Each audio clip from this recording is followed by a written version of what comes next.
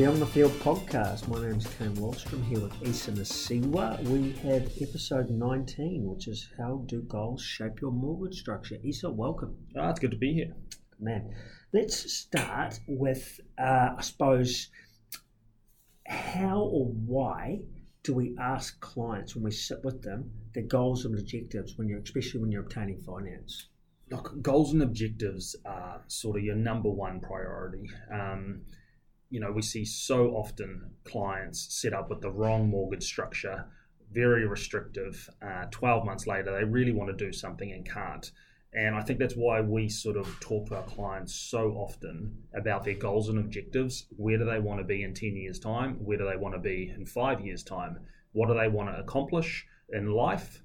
All these sorts of questions, because it really helps shape how we decide what the best mortgage structure is for our clients. So we know also from, I suppose, media talk and all that kind of stuff, is the first thing that a client asks you what my interest rate will be?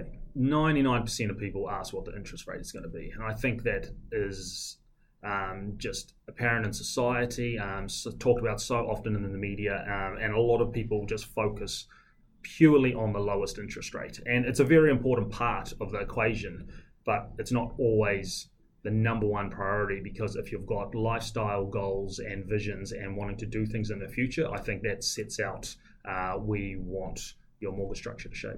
So what you're saying is that instead of focusing on an interest rate from day one with your clients, you are actually trying to understand their goals and objectives so that the mortgage structure that you may recommend or design for them is in line with what they want to achieve in life? Absolutely. We see goals take priority. Where do they want to be in 12 months' time?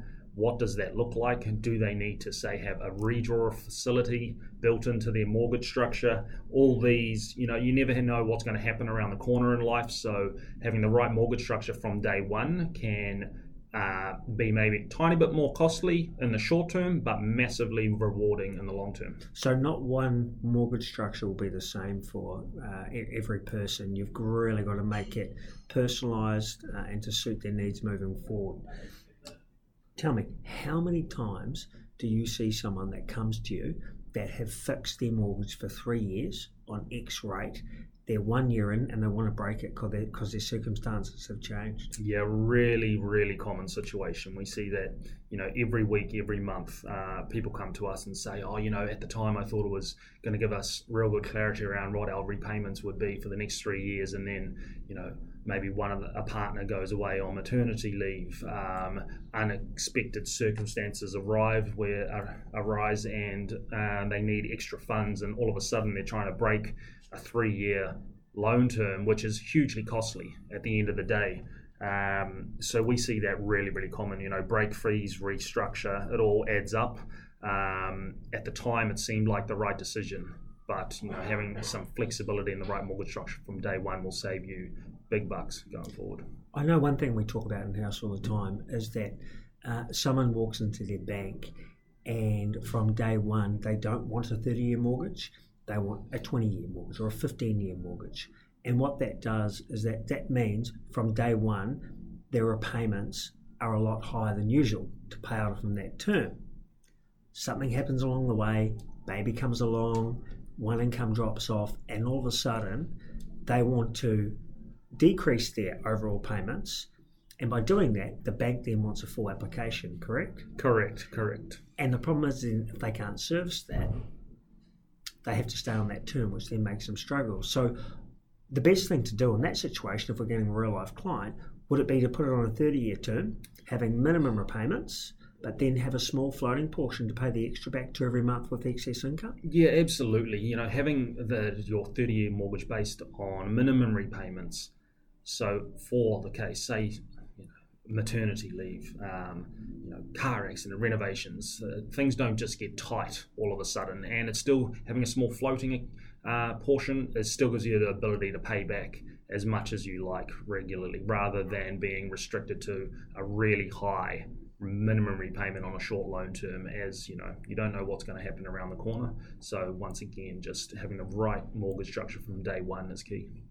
So it works in the same way, really. You're paying off your debt. You can pay it off faster if you want. It just gives you the overall ability to have flexibility, right? Absolutely. You can have accelerated repayments from day one to help you pay that mortgage off in 15 years and 20 years. And that's exactly the same structure, just a far better structure than, say, having massive big repayments from day one based over the same time period. So I know in the next episode we're actually going to talk about revolving credits or flexi facilities, but these facilities are gold, right? Yeah, they're getting more and more common with correct rights mortgage structure, and they're an absolute key in many of our clients' eyes. And even 12 months on, a lot of clients come back and go, lucky we have that flexi facility available. So overall, Lisa, if we're summarising this episode, you're saying with the mortgage structure, don't be so fixated on the lowest interest rate possible. Understand your goals, needs, and objectives moving forward, what you want to achieve, and then design the mortgage around that rather than going for the lowest rate. Yeah, absolutely. Put your goals and objectives and priority out in front first, and then get the right mortgage structure to reflect that. As always, Ise, a pleasure. To all the BTF listeners out there, stay tuned for our next podcast, which is revolving credit facilities or flexi facilities. And guys and girls, any listeners out there, if you have any questions or want to talk about anything, please get in contact through all our social media platforms or www.moneyempire.co.nz. Thanks for listening.